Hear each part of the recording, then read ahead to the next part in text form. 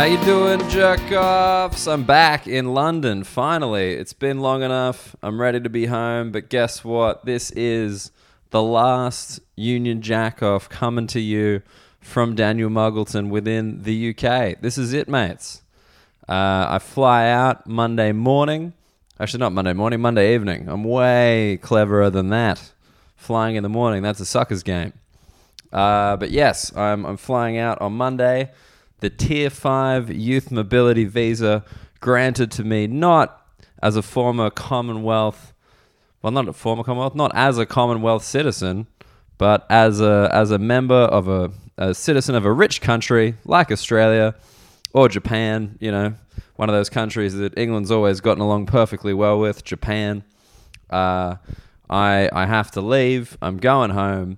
The podcast will continue. I've decided, I'm making it official. The podcast will continue back home in Australia. I've got a couple of episodes in the bank, like a pro, that I'll be releasing over the New Year, Christmas period. And then I'll continue chatting to people from Australia and people who've moved to Australia about Australia. Are you guys interested in that? I know most of you are British. You're attracted to the Union Jack in the logo, I think. But I'd be curious if you guys want to keep listening. If you have any questions, if you have any ideas, please do get in touch. I do love hearing from you at Dan Muggleton. Or if you want to make it nice and formal, you can email me, theunionjackoff@gmail.com. theunionjackoff@gmail.com. Now, I want to keep this intro a little bit short. I will have a longer kind of chat with you guys about my time in the UK, maybe field some questions in the upcoming weeks, but I want to jump into this one because this is the tour wrap. I was just on tour with Steve Hofstetter. We did about, I think it was 22 shows in 18 cities in 19 days. It was pretty hectic. I don't know if any jerk-offs came out. I know Jackie did in Glasgow, but I don't know if any other jerk-offs came out. If you did, thank you so much for supporting. The shows were amazing. If you don't know Steve, he's well known for his heckler clips. Got a huge online following for how he deals with hecklers, and he was kind enough to have me support him on tour. And the big scoop is, if you're an Australian jerk-off, one of those jerk-offs down under, we will be doing the same thing in Australia and New Zealand in January. So I think we kick off January 10th, and the last show is January 20th. You can see all the dates on his website. They'll be on my website very soon once the venues are confirmed.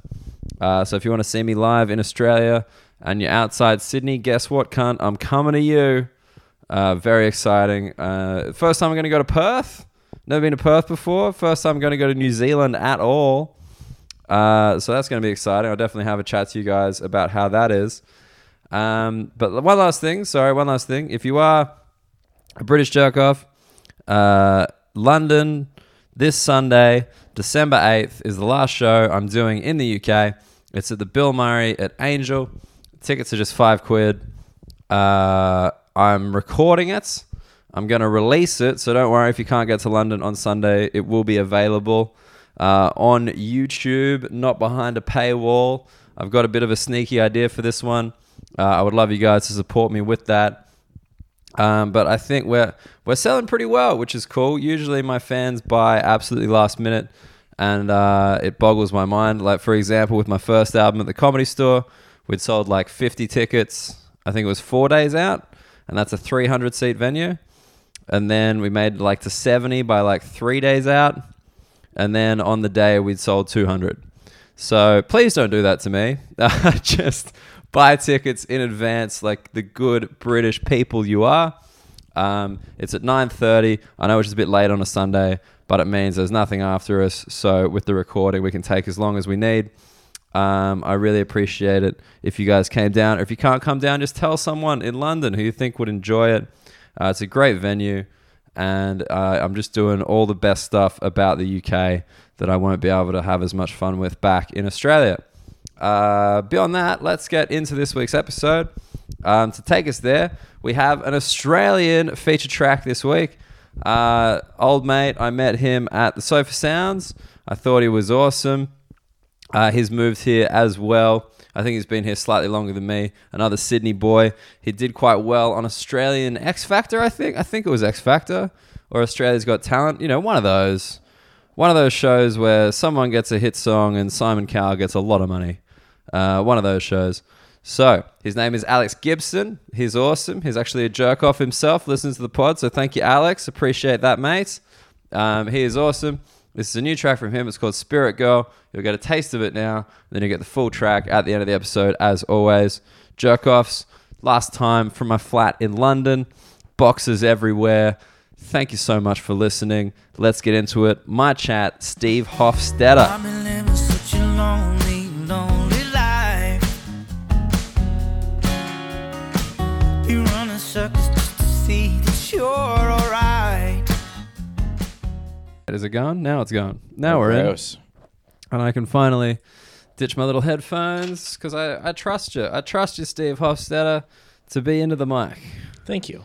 Yeah, I think you've got the ability. Do you prefer headphones on or headphones off? When I do a podcast, headphones off, because the only reason to wear headphones when you're doing like radio is if like for a caller or something like that. Yeah. Or like to hear the music. And it's so silly to me when people are like, oh, we got to wear headphones. Why? Because we saw other people do it and we don't know why they did it. So now we're going to do it. Yeah, I mean, in my head, like, the headphones imply some kind of professionalism that I'm incapable of, you know? Right. And that's why it's weird when people do it, because they don't know why they do it. Yeah, but, like, it does make sense. I Yeah. mean, because some people are bad at the mic. Like, I'm They are. surprised at, like, how many comedians, professional microphone speakers. It is amazing to just watch people, and hopefully this will come through on the podcast, but watch people just talking to a mic, and they just do this while they're talking to a mic. They wiggle. They do a Yeah. little mic wiggle. I hope that I'm hoping that the sound effect of that I was hoping to achieve came through. I mean, I don't know if that's like a unidirectional or a multi-directional. Are they the two types? I think so. This is a fucking hot start, by the way. Just like some mic etiquette, and then like, is this the Talk type of Mic microphone? Technique. This is the Mic Technique podcast, right? This is it, yeah. Mic Tech with D Mug. Nice. No, Mug Tech. That's what it's called. Mug Tech. The Mug Tech pod. Microphone check 1 2 1 2. Oh my god, this is going downhill. How does something go downhill when it starts at the bottom? I don't know. All right, what are we gonna mock? What kind of of Poland? trip? Poland? I think we should do it. Stop by stop because mean- there's so much to talk about. Yeah, I mean, but let's give them some context first. Let's give Okay. these people some context. You are an American. That's why you sound like you're hosting the podcast, even though you're the guest. Yes. That's did they not know I mean, just by listening? I like to just in case, because maybe Right. because I don't know if you've noticed this. As Maybe we go around. maybe I'm a mean Canadian. That's true. Confident Canadian could be, but Yeah. also, like, have you not noticed the people here have very strong American accents? Like in Europe, some people sound like very American, and that's just because their teacher was very American. I haven't heard that once here, other than people American. What? But you I- haven't noticed at all? No, because I know what you're saying. There are people who, like, the first couple words they say, I may be like, hey, are you from? Oh, no, you're absolutely not. Exactly, but just that first little bit. Just a teeny bit, yeah. Yeah, and so Because, like, I hear one word they pronounce. Yeah, and it's a bit odd. Or they say the local word correctly. That's how you know they're not American. Yeah. You know? Just like, Stockholm, like that. Yeah, You're like, there's- oh, okay, there's been a- obviously. oh, welcome to Stockholm. I'm like, wait, what? That's backwards. How did you just do that? How did you reverse it? Yeah. So you're an American man. East Coast? East Coast, born and raised in New York City. I think you're my first New Yorker. Really? New York. There are New people- York, fucking New York. That was pretty good. Thank That was, you. I thought you were the mayor for a second. Thank you. Thank you very much. De Blasio, Well, Giuliani, well, not him. Bloomberg. You named. Was that the order? last Was that in three. order? No. Damn it. Wait, it was de Blasio, Bloomberg, Giuliani, Dinkins, Ed Koch, and then that's my lifetime. Those are the five is it mayors Ed we've Koch had. now? No. Ed Koch was when I was very young. Oh, so Yeah, I'm who's saying now? those were the mayor. Now it's de Blasio. Oh, I thought de Blasio was the Or oldest. or maybe there's a new one now. I left a while ago, so I don't know now. Okay. I like thought- Dinkins. Dinkins is like, I would not vote for Dinkins. Because his name is Dinkins? Yeah, or it because sounds he's like- black? Whoa, is he? He is. Oh, fuck. He was I the thought- one black guy of the five guys I named, and you're like, I would not vote for that guy. It's like I was like, huh. It's like I've got a sixth sense as an Australian. I just don't like the sound of him. Turns out he's black. Wow, I'm that good. Yeah. No, just Dinkins. Dinkins just doesn't sound very authoritative. There's actually a line in a Tribe Called Quest song that says, "Mr. Dinkins, would you please be my mayor?" Really? Yeah. Okay. I don't know. I don't know as much Tribe as you'd expect. I know like quite a bit of rap, but not Tribe. Oh, Never Tribe's really my got in. favorite. They're your number one. They're my number one. Well, they're from Queens too. They're from Queens. Because you're from Queens. I am from Queens. Jamaica Queens? Kind of. Briarwood. Briarwood. Briarwood is like a subsection that's like kind of Jamaica. It's like when I was in Little League, I was in the Briarwood Jamaica Little League. Like it's Briarwood, Jamaica. They're like two kind of... They're kind of together. So like with Jamaica they make Queens, out with each other on the map. Really? They're totally doing it. Oh my God. They Yeah. fucking. They're fucking. They fucking. Yeah. Jamaica Briarwood. That sounds like a Jamaican Irish baby. Jamaica is definitely on top. Okay. Just very graphic, like suburb porn going on here. This is map porn. Yeah, you just fold the map up and make And them then fuck. Long Island City's just watching, like, ooh, Yeah, that's good stuff. Long Island City's just sitting by the water in its loft. Yeah, just a real voyeur. Yeah. But is it called Jamaica? Like Jamaica, comma Queens? Like, is the suburb called Jamaica? So it's not a suburb. It's not a suburb. No, these are neighborhoods. Okay, it's not a borough. A borough is different. A borough, There's the there are 5 boroughs. There we Queens go. is the borough. Okay. So Queens and Brooklyn used to be their own cities. Mm-hmm. And around the turn of the century, they all merged to form one, which is why. Wait, why'd you give me a weird? So look? the five all merged at that time. Like Harlem. at the time, no. So Harlem is in Manhattan. Oh, So the which- 5 boroughs. Bronx. Yep, the Bronx. The Bronx, not The Bronx. It's Okay. weird. It's the only borough with a but it's the Bronx. The Bronx, Manhattan, Yes, Queens, correct. Brooklyn, And Staten Island, Wu Tang. Wu-Tang. Yeah, Staten Island. Wu-Tang. Yeah. So yeah, I don't know if Staten Island was its own city at the time, and I think the Bronx was kind of like a suburb of Manhattan. Okay. But Brooklyn and Queens were definitely their own cities, and they merged. They were part of Long Island. They are technically on Long Island, Yeah, like the physical island. because Long Island goes a lot further, right? Long Island is about a 2-hour drive. Okay. Long. That's how long And it takes that's- from get to one end to the other. And Long Island is the home of the mook. Is that correct? Is Home that of where the they mook. come from? No, a mook. You could have a Jersey mook. You could have. Oh yeah, Jersey. You could have definitely. You have a definitely mook. have a Staten Island mook. There are Okay. mooks in Brooklyn and Queens too. There's mooks around. Okay. Yeah, mook. By the way, for people listening, mook is not a racist term, but it sounds like one, which is why Sounds it's so like fun. one. Because it's not a racist term. Yeah. It's not derogatory. It just basically means like a big dumb animal. That's like Long Island, right? They're loud. Like when I think Long Island, I think like Tim Dillon. It depends on which part of Long Island. Like there's fancy Long Island. Fancy Long is the Hamptons Long Island. Hamptons is fancy Long Island. Ah. And then you also have people who are like, I'm from Wantagh, how about yourself? Like people who talk like What that. is that? That was a Wantagh accent. That just reminded me that I haven't seen The Nanny in a while. That is basically, that's the thing that bothered me about The Nanny. Right. There are a couple things that bothered me about The Nanny, but the main thing Was it Mr. Sheffield? is Mr. Sheffield did not bother me about The Nanny. Yeah. I What- like that they named him after an English place. yeah. This is a fancy man. Let's call him Mr. Sheffield. Yeah, it was between that and like Glaufordshire, or like just making something. Glaufordshire. I just tried to make the most ridiculously comical English thing. And you failed. You just offended the entire population of the UK. I'm so sorry. They're going to leave the United States of America now. They're out. Oh, They've already left the European Union. They'll leave the Union. they're gonna leave. They're just gonna try to leave everything. Yeah. The thing that bothered me was that was very much not a Queens accent. That was a Long Island accent. Right. Yeah, So they just gave it a little extra. they were just like, oh, but she's from Queens. Does That's she how talk people like from that? Queens. What is her name? Fran Drescher. Fran Drescher Does talks she talk like that? a less exaggerated version of that. Okay, but it's like you wouldn't hear her talk and be like, "Well, she's British." Like, Yeah, no. there's no moment where she's like, I'm Fran Drescher. Like, Yeah, there's no, okay. there's none of that. It's a bit of that flavor. Yeah, it's just a more stereotypical version of how she already talks. Yeah, she dials it up. Yeah, Plays it up. Yeah, but that's not Queens. Like how I obviously become more and more Australian. Having spent so much time with me, you'd know that I just fucking dial it up Yeah, for my professional life. yeah, when you need to. Yeah, just need to whip it out. Get a bit of mongrel.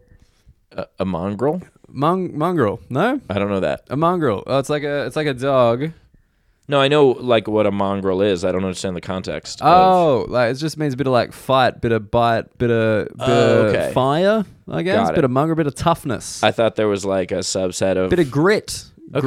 Grit's Yeah, a good one. I kinda like that. thought you were saying there was like a subset of people that spoke mongrel, and I was like, what No, is this? no. Sorry. No, you'll never learn anything from me on this podcast. Perfect. Only you. You will impart wisdom. I'm looking forward to it. I will question it. I'll You've already start any started. day. Yeah, that's true. I taught you about the boroughs. Oh, so I didn't even finish that.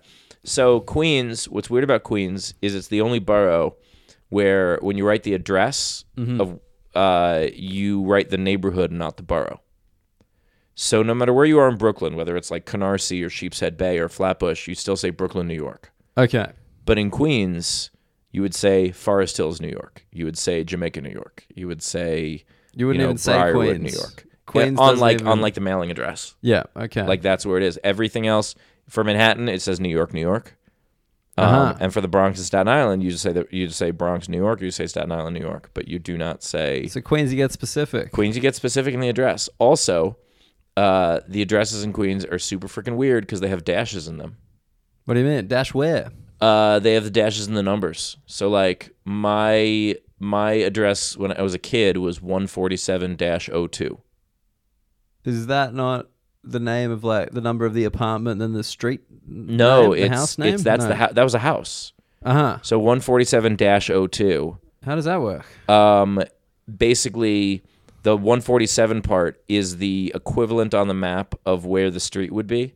Uh-huh. So even though we weren't on 147th Street, we were around where 147th Street would be in that area. And so it was 147-02 because we were the first house on that block Right. on the even side.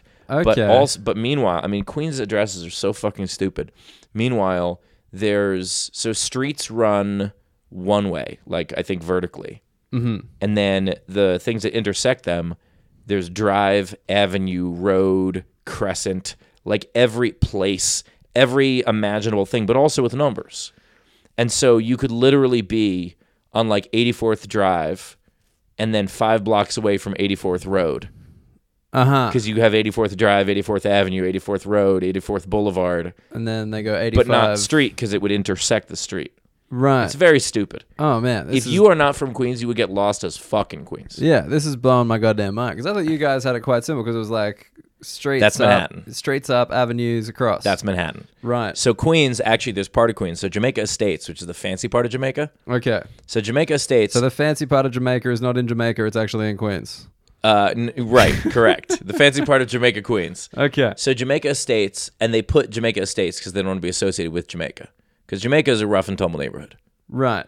So, Okay. yeah, Jamaica, most of Jamaica is the hood. Okay. But Jamaica Estates is super fancy. And so that's actually where Trump's parents lived. Jamaica Estates. Yeah. He would have hated that. Yeah, Sounds pretty multicultural, if you exactly. know what I mean. He would just concentrate on the estates part. I just Okay. live in the estates. So when Jamaica Estates was built, it was built purposefully to confuse people who did not live there because they did not want people who did not live there being able to get around. Oh. And so there's semicircles that intersect each other with roads. So there are 2 corners of Wexford Terrace and Dalney Road that are at opposite sides of Jamaica Estates from each other Right. because it's 2 semicircles that intersect. And so when I was a kid and I was going, my synagogue was at like the edge of Jamaica Estates. And so when the first time I went by myself, I like took the train. I was all proud. I got out of the subway and I asked, which way is Dalney Road? And someone pointed it out to me. And I got to the corner of Wexford and Dalney and I was like, there's no buildings. What? Why am I? Everything's different. What happened to everything? Yeah. And I was so lost and so confused. And then they just were like, no, the other end of the semicircle, you idiot. Yeah, How could exactly. you not It was a know? different, because I wasn't from there. So the synagogue was in the estates. Yeah, the synagogue I went to was in the Estates. And I remember as a kid, because it used to be called the Conservative Synagogue of Jamaica. The conservative synagogue of Jamaica. Yeah, conservative. Do you know about this in Judaism? Conservative means progressive. It's very weird. What? Why is everything a fucking riddle? Like, what's going on with this so far? Because conservative is in response to reform. So Orthodox was, all Judaism was basically Orthodox. And then in the, I don't know, maybe 1500s, something like that, reform sprung out. And reform was very, very much not the traditional Judaism. And so then the people who were like, hey, reform has gone too far, let's pull back a little bit, that founded conservative Judaism, which I think is the 1800s. So it's conservative as compared to reform, but it's very progressive as compared to Orthodox.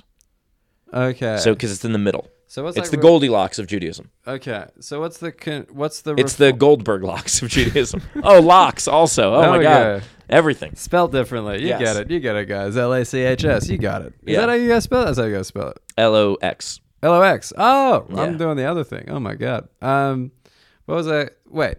Where do the Hasids fit into this? Or are they just completely different? Hasidim is a subset of Orthodoxy. That's a subset of Orthodox. So Yeah, Orthodox, it's like you look at extreme them- Orthodox. It's so you like look- it's like Orthodox with Mountain Dew. Okay. With Mountain Dew. All right, I'm with you. Yeah. You. That's good gamer little. Yeah, all right. Thanks. Mountain Dew, serious business. Okay. And then you're in conservative Judaism. What's Reform Judaism? What? You seem pretty chill. Yeah. Like what? I'm very well. I was raised conservative. I identify with conservative, but I don't do anything anymore. I'm not religious anymore. You don't go to temple? No shabs dinner? Is that for Shabbat? Yeah, okay. Australia. We Took me a second. abriviate everything. Everything. Right? Everything. Even you don't Judaism. even call them Jewish. You just call them G's. Yeah, just Jays. Yeah, just J's. Just having a hanging with a J at home. Yeah, or Juos or something. Everything has to end with O. Yeah, of course. I don't really. Judos. That's what we call you. Yeah, perfect. I don't really anymore. I was religious growing up. I went to Jewish Theological Seminary for 2.5 years. Wow. And the more I met religious people, the more I was like, I'm not one of you. Okay. And I just, I kind of saw the hypocrisy of it all. And I decided, no thanks. And I still identify with it culturally, very much so. But I just, I find a lot of the rules to be outdated, especially because the whole premise of conservative Judaism is Judaism adjusted for the times. Judaism was an oral religion for a very long time, where the rules would be updated as life was updated. And then when the Jews got exiled to two different places. Here's some things you're going to learn. Yeah, well, that's the thing. We've spoken about this, I think, just supposedly. There's like not many Jewish people in the UK. Yeah. And I found that weird. I thought that they'd be hanging in the UK. I mean, they did, and that's why there aren't many left. Aha. So- All right, here we go. Lynching joke. There it is. There it is. We've been through it. So it was so. When was the exile? Give me some. So there are two exiles. There were two main exiles. I mean, there were tons of exiles. I mean, the Australians only got exiled once. It was We've tough. been exiled from a lot of places. So they're always like, get out of the party. Come on. Yeah. So, but the two main exiles. So there was Babylonia and Jerusalem. Uh-huh. And This is like a while ago. this is a very, very long time ago. This is like BC? We talking BC? Do you guys call it BC? You guys still go we call BC? it BCE, which is short for before Common Era. Uh-huh. Okay. So the C in there stands for Common. The rapper, you're familiar, right? yeah. Yeah, it's before he started his career. Oh my God, so like the 80s. Yeah, it's real recent. So Wait, before his rap career or before his acting career? 'Cause no, now before he's he more was of an born. actor. Before he was born. Oh shit, okay. Yeah, so this was actually probably like 60s, 70s maybe. I didn't realize Common was Jewish. Yeah, it's just not common knowledge. Oh So- my goodness. We're not even in England, there's a pun. This is unbelievable. Someone tell a Swede. So they will take it literally. Yes. Oh, what a horrendous people. Just kidding. We haven't done the show yet. I'm sure you're fine. It's lovely. Very well-designed show. Very tall, very wide. Give me my identity back. All right. So- yeah. Okay, so the Talmud, which is basically the interpretation of law. Yes. So there are two Talmuds. There's the Babylonian Talmud and there's the Jerusalem Talmud. Mm-hmm. And the reason for that is because when they were getting exiled, they were like, maybe we should write this down in case we get, thrown all over the world and people forget this. Right. But this happened a couple centuries apart. And in two different places in the world. And so the laws, by then the interpretation of the law had already changed somewhat. Because it's like a game of telephone. Oral religion is a game of telephone. And so things keep changing. And so these two Talmuds conflict on a number of things. Sure. And this is the main thing that drove me away from being religious, because I had teachers who would make the argument of that, the reason they conflict is because we're being tested, or like the reason they conflict is because it allows you to interpret and it's like, no, the reason they conflict is because of what you just fucking said. It was written down by two different people in two different parts of the world. Yeah. It's a very logical reason for why they conflict. Centuries apart. Yeah. Absolutely. It's the same reason. There is a major logical fallacy with every major religion. The Christianity one, to me, is the funniest. Okay. Do you know about the why the Old Testament was adopted? No, I didn't realize it was adopted. So the Old Testament, the reason it's part of the Bible, Sure. is because back in the day there was this thing in Rome. The Roman for it, I believe, was religio licita, which means legal religion. Sure. And they made this decree because there were all these new religions popping up every day. And so they made this decree saying everyone in a new religion will be killed. You cannot worship a new religion. Sure. And the Christians were like, whoa, we're not new. We're just other Jews. We're just that's ours too. And they adopted the Old Testament as a survival mechanism Right. to not be killed in Rome. I thought the Romans pushed Christianity. That was my Not yet. understanding. No, yeah, That was later. That There was came there was an emperor, I believe it was Constantine, Okay. who said that he dreamt of a cross before a major victory, and then that's how Christianity became. Oh man, it's so major boring when religion. people tell you about their dreams. You know, It's yeah. just It was really brutal. weird because just the night before he dreamt he was back in high school, but it wasn't really high school. It was just very similar to high school, but it felt like it was high school, but it was a different building. Oh man, And- my friend Tim used to have these dreams where he'd just wait in line for the whole dream. It was amazing. Please tell me he was British. No, that they it's just- queue even in their dreams. No, this is an Australian guy. Unfortunately, So maybe he was Maybe the meaning of the dream was that he wanted to go back to go to England. He wanted he wanted to return to his spiritual homeland. But Absolutely. I just remember, he'd be like, yeah, this dream where I just lined up to buy a hoodie, and I'm like, did you buy it? And he's like, don't know, I woke up before the end. wow. Just in the queue, and I'm like, did anything happen in the queue? He's like, no, just wait. I wonder what that symbolizes because I have stress dreams all the time. Stress dreams. Stress dreams. My stress dreams are either chasing something or being chased by something. Okay, so basically cardio. You want to do more cardio. That's when I'm stressed, whether it is like I'm in a war situation or I'm like in some sort of live action video game or whatever it is. Yeah. Or I'm just looking for something. It's like that. I have those dreams when I'm stressed. Right. And so like I know when I have one of those, I know what it means. I mean, well, given the whole like Jewish exile thing, maybe it's just Yeah, I'm just used to it. yeah, just like you get chased. It's what we do. It's our thing as a people. I'm just trying to see how I handle it. Put myself in that situation. Be funny. It's just like Jewish people always dream of being chased. That's like their thing. Yeah. Whereas Christian people dream of being chased. CHASTE. Ah, there we go. Not fucking. Not fucking. Not fucking. I was Yeah. going to think we just dream of waiting because that's our whole religion. It's just kind of like, well, it'll be good soon. Yeah. Things will get better. I'll get the hoodie. Yeah. At some point. Yeah. So sorry, we should just say you are a Jewish man. Yes. Just in case anyone missed that. About If anyone missed that, they're very confused. because like if you knew this much about Judaism and you're not Jewish, it would be kind of weird. It would be. Like, But I I'd be also- like, why? What do you? but I clearly are have you some trying knowledge- to? Are you trying to follow them? Are you trying to chase them? What's going on? I'm chasing the Jews. Yeah. But I also know my shit about Christianity too. Right. Why is this? Did you just get around? Did you try religion? Like you said, you grew up religious, but did you try it as an adult? I did not study Christianity to try it. I studied Christianity when I was still in the Jewish Theological Seminary as just it's good to know. It's good to know your competition. No, Sure. it's good to know it's context. It's historical context. And so learning about Christianity, and when I had a teacher teach me that thing about religio licita, I was like, there's no way. And I looked it up and I was like, holy shit, that's true. Right. And it was just a practical thing. It was a completely practical that's thing. become mythologized. Yeah, and the same way that with Mormonism, the tablets were only Joseph Smith was able to interpret the tablets. Yeah. And and then when people were like, well, can someone else see them? And he was like, no, only I can read them.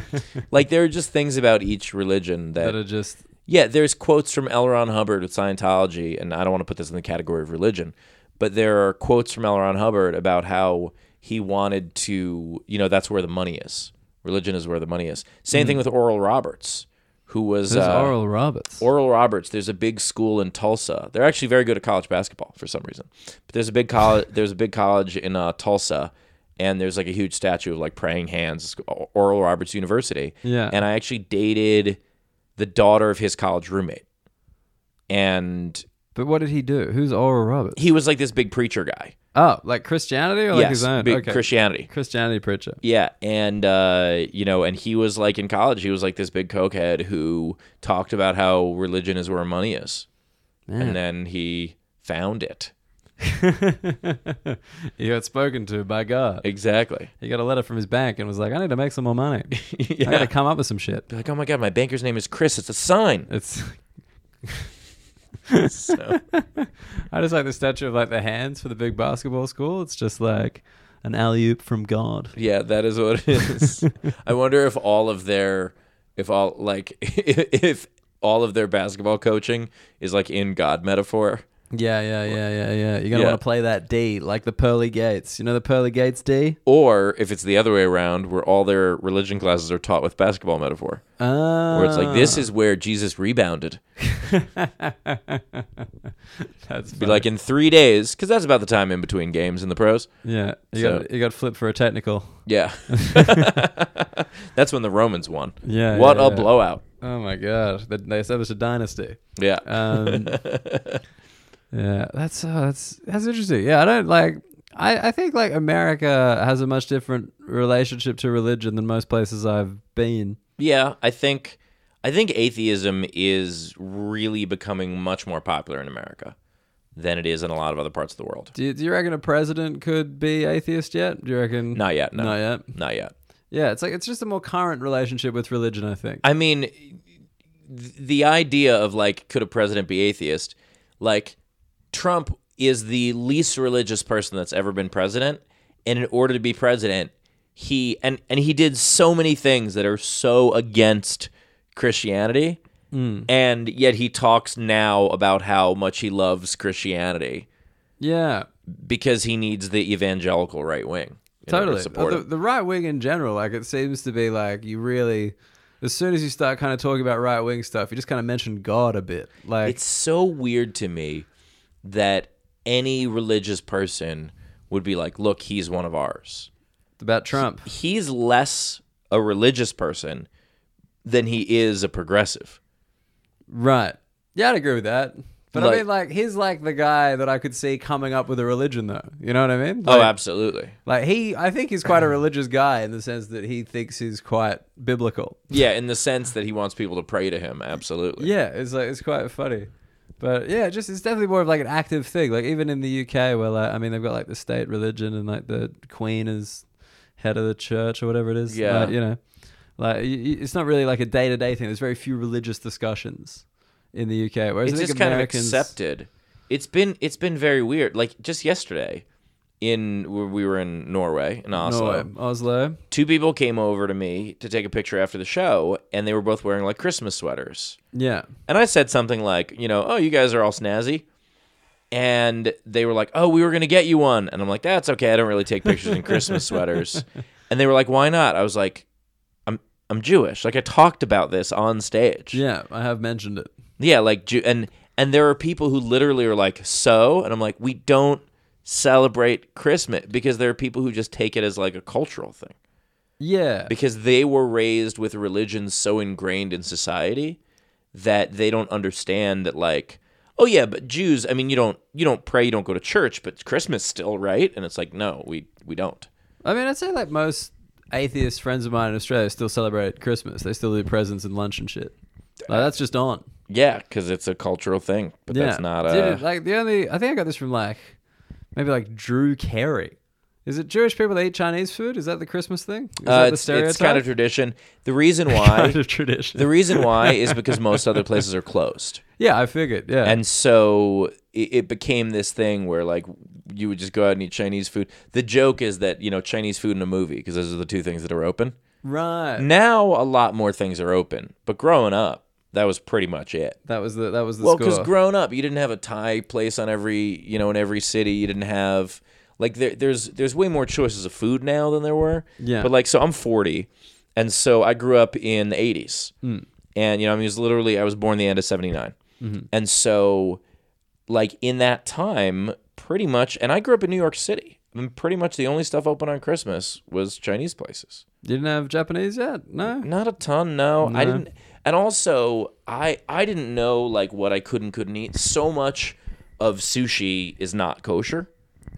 Is shellfish and things like that. And so I didn't even try sushi until I was in college. Oh, did you keep kosher when you were growing up? Yes. I was kosher at home. I was strictly kosher at home. And then what's called kosher style out. Kosher style? What kosher style means is food that could be kosher were it prepared that way. Oh my God. So, like kosher ingredients, basically. Yeah. So you wouldn't mix meat and milk. You wouldn't have pork. You wouldn't have shellfish. All kosher laws all stem from being healthy and being humane. Yeah. All the laws about being kosher is because back in the day, pork wasn't healthy because people didn't know how to cook it, and that would cause tumors. Like undercooked pork causes tumors, and shellfish could also, if you don't prepare shellfish correctly, you will die.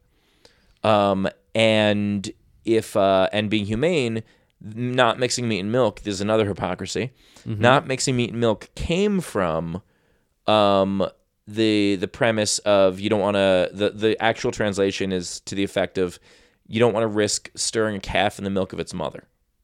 Okay. Because back in the day you would have a farm and the cow would have a bunch of babies and you would milk that cow and you would eat the babies.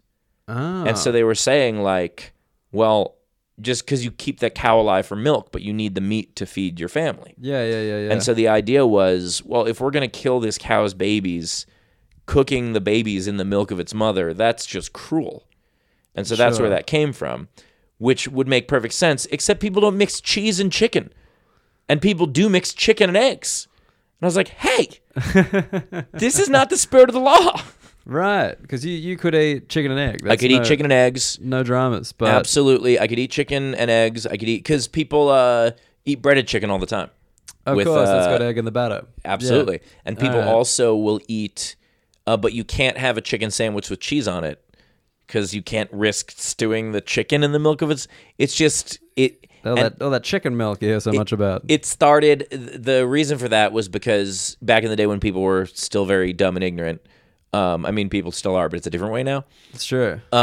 They just lumped chicken in the same category because they were like, people can't seem to tell the difference between different types of meat. So they were just like, all meat.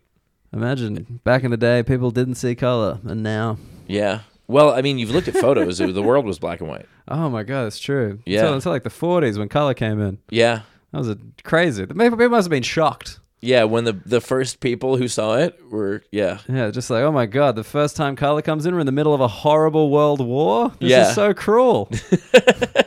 You're like, oh, my God, we thought blood was gray. Yeah, that's why there were more wars when it was black and white, you know? Right. Like, since colors come in, it's like Vietnam and out, you know? Yeah, like, now we can see the red. This is gross. This war is gross, guys. Man, the Red Cross must have been relieved that they nailed it, you know? Yeah, they were the Gray Cross until then. Yeah, but they still call themselves the Red Cross, and color came in, and like, well, thank God for that. Yeah. We're like, woo! We had to get some new uniforms in here. Yeah. I don't know if you can tell, but we've been in Europe for a while, so wars are just like, what a nice part of history. It was great. No one knew the difference between redheads and blondes. It was true. it was a lot easier for us. That's when strawberry blonde was invented as a term. Yeah. When you're horrible rebranding. Because we're in Sweden now, and it's like the Scandinavian redhead is a very different redhead to like any other kind. I don't know what it is. It's a different color.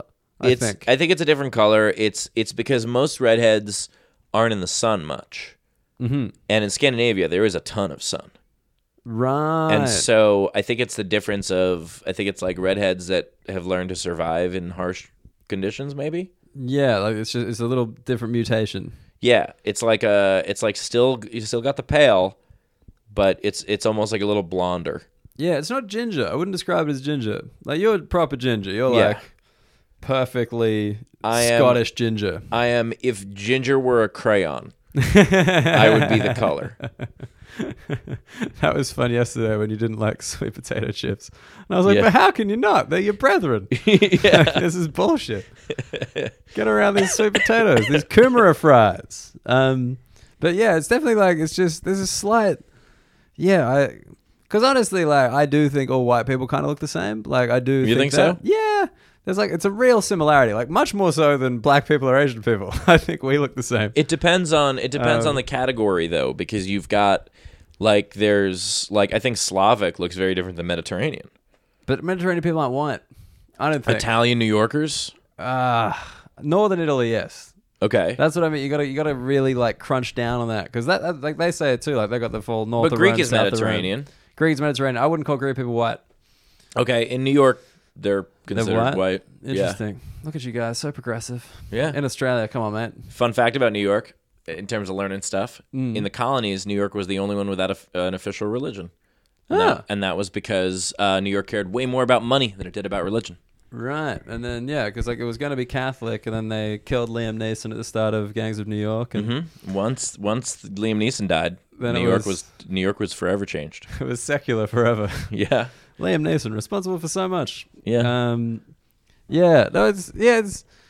It's funny coming across Europe because like it is different in each country. I like to broad brush it because it's fun. It absolutely is, but at the same time, you can usually tell. Like, if I'm walking around New York, I used to play a game. I mean, talk about specific. It's once you know different characteristics of people. Yeah. I used to play a game in Times Square where my friends and I would try to guess what state people were from. And you can't get that. Come on. Not always, but sometimes we nail it. You can usually get the region. Really? How they dress, how they walk, how they talk. I think the dress is like the number one for me. Yeah, but it's how someone carries themselves. It's how it's culture. All right, give me an example. We all have our own cultures. Can you give me an example of like? It's so hard to describe because it's something you just have to see enough of. Okay. And this game started when I was in high school. We went to this press association thing where people from different school newspapers all went to the same conference And not get laid. not get laid. Completely not.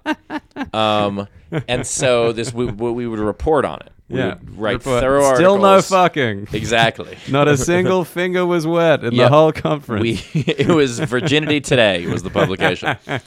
So everybody had badges from where they were from. Yeah. And so it was fun to like guess before you saw the badge. Right. And that's kind of how it started. That's cool. Yeah, I'm into that. Like I think I would struggle with that game in Australia, but that said, I do think I can generally spot an Australian. Yeah, rolling around. I can be like, you're Australian. Like in the UK and Europe, I'm like, But that's what I mean, because you even have a joke about it, about, the Australian accent is kind of one thing. I would say culturally, and, I don't know as much about Australia, but if you can't spot what part of Australia they're from, I would guess that's because Australia has a fairly homogenous culture compared to America. Definitely. 100%. Yeah. You just had longer to develop and you've kind of spread further. Whereas like in Australia, it's all quite fresh, Yeah, well, we have a very different, like, there is Southern culture, there is Midwestern culture, there is West Coast culture, there are different, there's Northeast, there's different. Yeah. Like, it is funny to me when someone's like, oh, you're East Coast.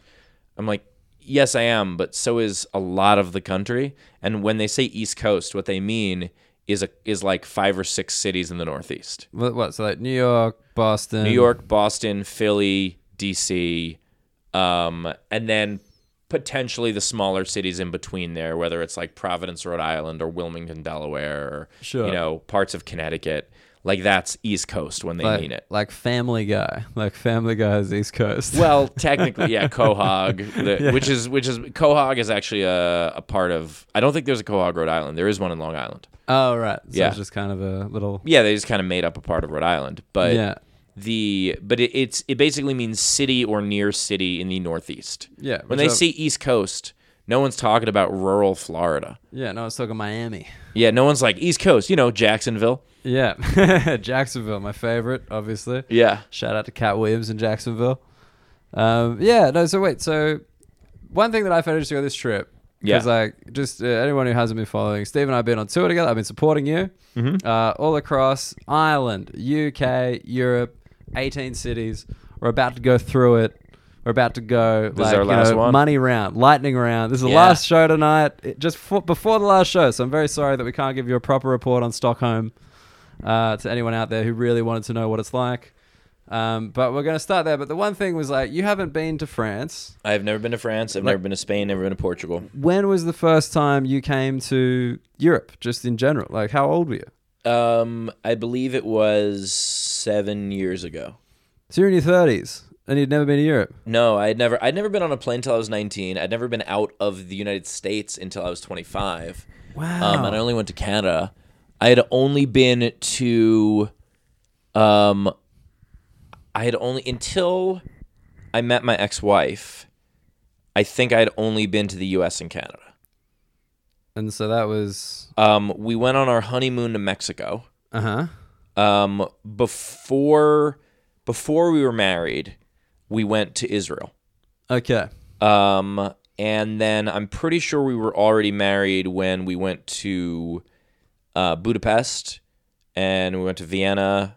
And just because we were in Budapest for like a week and a half, and so we took the weekend and went to Vienna. And she was part Hungarian? No. No. Her best friend from college was lived in Hungary. Okay. And so we went to go visit her, and because we had a free place to stay, so it was like, okay, let's do it. And that was like when you're in your 30s. That was when that happened. Yeah, she was big on seeing the world, and I would travel because of my career and nothing else. Okay. You wouldn't just go on the holiday, because like in Australia, like most people. I would say I say most, maybe this is like an inaccurate thing, but like most people I know of your class, of my class, and religion and ethnicity, no, right? So most like, people in Australia, no, just Australia. I think there is a very strong travel like bug in Australia. I think the isolation of Australia, we are pushed to do it. Our parents did it. Yeah. Like it used to be like the old stereotype, you go to London, you work in the bar, you go see Europe, either side of that, basically. Mm-hmm. So like you go travel in Europe for like 9 months, you go behind a bar for a year, then you travel for another 9, then you come home. Like my dad was away. He came from a very poor family, Newcastle. Dad worked on the trains, one of 8, fucking Catholic.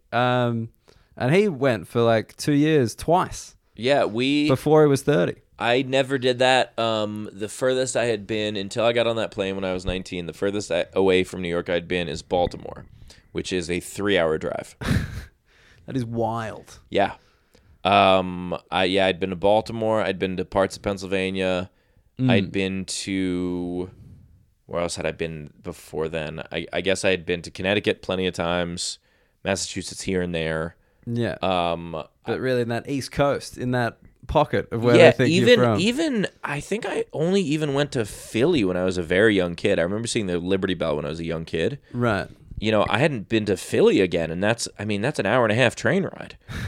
But so you're close to that thing. So I was. It's very weird because I was born and raised inside New York City, which people go, "Oh wow, you must have seen everything." And it's like, yeah, but only when it came to us. Sure, only on our terms. Exactly. Only on our weird addresses. That's what we saw.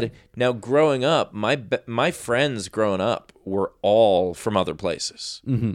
Like that's how Queens works. Queens is the most diverse county in America, and Briarwood is the most diverse neighborhood in Queens. Sure, or was. I don't think it is anymore, but was when I was growing up, because part of Briarwood was originally this place called Parkway Village, was originally housing for United Nations families. Oh, and then okay, it just kind of became right, and then it just kind of became low-income housing. Yeah, gotcha. But so it was a very welcoming place for people. It was a cheap neighborhood, and so it became a very welcoming place for immigrants. And so my friends growing up, like my little group of friends, it was me and one other white Jewish kid, and then there was a Mexican kid, a Chinese kid, a Korean kid, and an Indian kid. Wow. And that was our group. That was the crew. Yeah. Everybody had like I was named Steve, but everybody else's name was like Liku, Amal, Lazan, and then there was another Steve, but his last name was Gomez.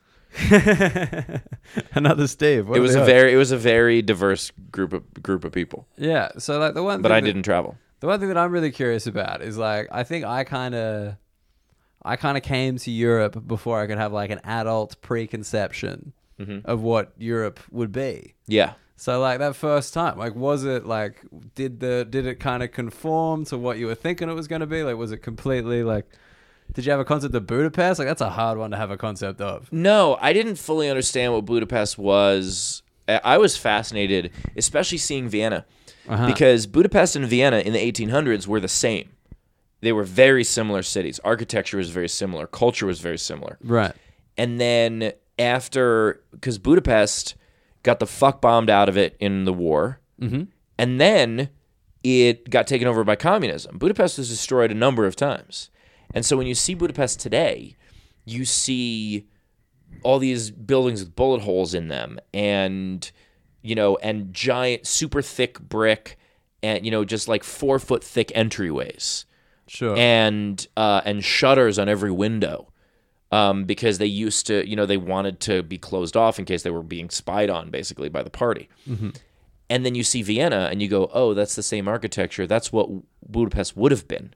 If not for the If it hadn't been destroyed several times. And the communists. Absolutely. Yeah. Budapest was, it's beautiful, and it's also very sad because you see what it would have been already. Now, that said, it's really coming up. There's a ton of investment going on there right now. Heaps, yeah. And I had one of the best steaks I've ever had in my life for like $10. One of the best steaks? Oh, it was so good.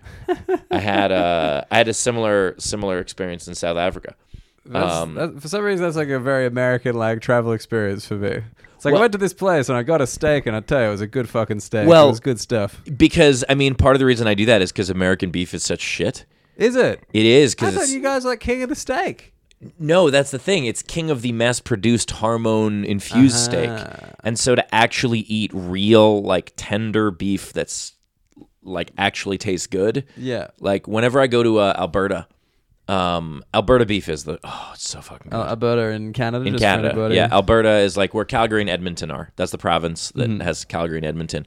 And that's like the first time I ever played Calgary, I was like, good to be here in Dallas, and they were not happy with me. Oh, really? Yeah, it's because it's cowboy town. They have a rodeo there. That's like the biggest event of the year. Right. It's Canada's Dallas. Okay. But their nice of their them to beef have is wonderful. A little homage to you yeah, guys. absolutely. But they think this is not Dallas. How dare you? Is it, as an American, is it the same as Australia and New Zealand, where like we think it's kind of fun to fuck with them? And but we actually do really like them. Like that's the Australian relationship with New Zealand. Like we'll make fun of them, but we really I think do when like, it comes down to it, it is. If you see one overseas, if you see a Canadian overseas, are you like, fuck yeah, that's my mate. This is good stuff. Oh, absolutely, because we sound kind of like each other. Yeah, exactly. Yeah, but that's also like New York always teases Jersey. And but if I see if a New Yorker sees a New Jersey person overseas, they're like, neighbor, because we always need an other. Human beings categorize themselves with an other. And that is why there are wars. That is why there is racism. That is why sports is a good outlet, because you could just go, right, we're Mets fans. Fuck those guys. They like the Braves. Yeah. And so it allows you to categorize an other without it being about race or religion, which is a little without friendlier. a deeper connection to the other. That's totally why I love sport. Like I think it's just such a simple thing. It's like, who's the good guy? That guy. Who's the bad guy? The other guy. Right. And that's right. And like, what happens if the bad guy gets traded to the good guy's team? Well, then he's the good guy again. Obviously, look at the uniform. It's very simple. It's right. Very, very clear. It's like sartorial racism. You know what I mean? It's like purely on clothing. It's just like, they're wearing red, they're the best. They're wearing green, they're a pack of cunts. All right. Right. And be like, well, our red team just changed their team colors to green. Well, they're the best now because they're in green. Exactly. It's the same thing. Yeah. So, wait, what was the question about? About New Zealand and Australia, the relationship. Yeah. So Massachusetts does it to Rhode Island, Texas does it to Oklahoma. Mm-hmm. It's the hey, this place is incredibly similar to ours, and if you weren't looking at it on a map, you wouldn't necessarily know it was even different. Mm-hmm. And so, but we're gonna hate you for being from there, for being similar, right? It's if you drop the average person 5 miles or kilometers from the Texas state line or the Oklahoma state line. People got very confused. Yeah. You wouldn't be able to tell the difference. Right. Even the average person who's not from Australia or New Zealand, put them in one of those places, they wouldn't be able to tell you which one it was. I don't know, but there's a bigger climate change in Australia and New Zealand, though. That's like the one thing that I think... There's a big climate change in most of America versus Canada. That's true. Canada's so fucking cold. Yeah. I guess it is the same, yeah. Look, you're right. I think you're right. Put them inside. Yeah, you Put them in a building. put them in a building. They can't look out. There's no windows. Exactly. Be like, where's this Hungry Jack's? If you abducted them and put them in a basement, they would not know whether they were in Oklahoma or Texas. They would have no idea. Or Australia, for that matter. Exactly. It's all very similar. Would the basement go counterclockwise? That might be a clue. Yeah, but they could tell if they're in Sweden because they'd become very used to the basement quickly. Bang! Stockholm syndrome joke. Nailed good. it. Thank you. Also, the basement would be extremely well designed. Very well designed. Very minimal basement. Yeah, just concrete. Yeah, it doesn't actually have a roof on it. It's just some stairs down, but it's open. Yeah. Minimal basement. Very cold. I got nothing in Norway last night. Like Scandinavian design for communism. That's how you made it work. Yeah, nothing. That was great. I liked it. Those Viking cunts. All right, are we going over the tour? What do we do? Well, I want to get the preconceived idea of Europe first. Oh yeah. So there were definitely things I learned, like I didn't know what to expect with Budapest. But Budapest is also interesting because Hungary it's Central Europe, and we're taught very much about Eastern Europe and Western Europe. Of course. And there's not a ton about Central Europe that we're taught. Yeah, it's like Hungary, Poland, Slovakia. Yeah, I think Vienna, Czech Republic. Vienna was very much what I expected, in that it was like super nice and glitzy and fancy and palaces and shit. Yeah, but was it more foreign or less foreign? Was that something you thought about? Did you feel at home quickly, or were you like, this place is fucking I don't even feel at home when I'm in Canada. And the reason why, as stupid as this is, it's about my phone. Your phone. It is when I'm able to have the same phone service wherever I go, because so much of my life is about, look this up on the map and see this, that's a huge change. But also in Canada is the most confusing because it is 90% the same. The stores are the same. There are so many things that are the same about Canada, and then there are a couple things that are just so wildly different, and you don't know when those things are going to come up. Right. And it's such simple things. Like in Calgary especially, there is a culture in Edmonton mainly, but I also see it in Calgary. There's a culture of stores have these giant fucking road signs, on the road that goes alongside the store, because you don't really walk most places there. Sure. So they have these giant signs. The back of them are black. They're on this very specific kind of stand, and they use highlighter colored letters. Pink, yellow, orange. Okay. On these giant black signs, and every store has them. And they're just everywhere.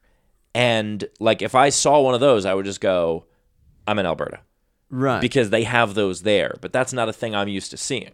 And so there are little things like that where you just adjust what you're looking for. Because you go, okay, I'm not looking for the Burger King logo. I'm looking for this black sign that says in pink letters, we have burgers here, or whatever the hell they're doing. Yeah. And so there are little switches like that are fairly inconsequential, but they're just a little bit jarring because you're not used to it. And so you're not going to feel at home until you're used to it. In England, we've been talking about this. The fact that the light switches are outside the bathroom. Yeah, it's so annoying. Or the pull switch. It's either a rope or it's outside. Yeah. There's none just on the wall. It's very bizarre. And then there are better things, like the fact that all the outlets have on-off switches. Which, of course, because yours just on. You plug in, you're on. We do not have on-off switches. You can buy an outlet with an on-off switch. It is expensive. It is not standard at all. What is that? The fire alarm beeping?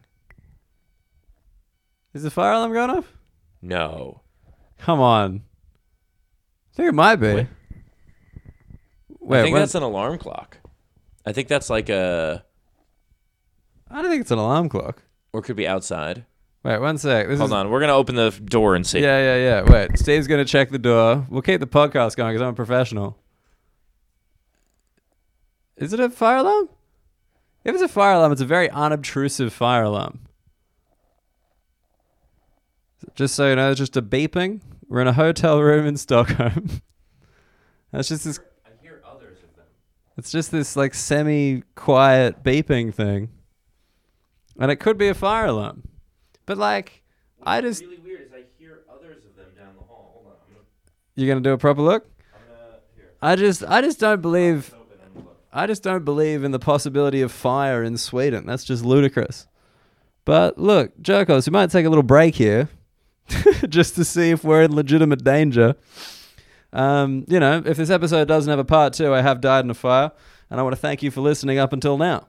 But otherwise, see you in like 5 minutes when we figure out whether we're on fire. You're a spirit girl and you're running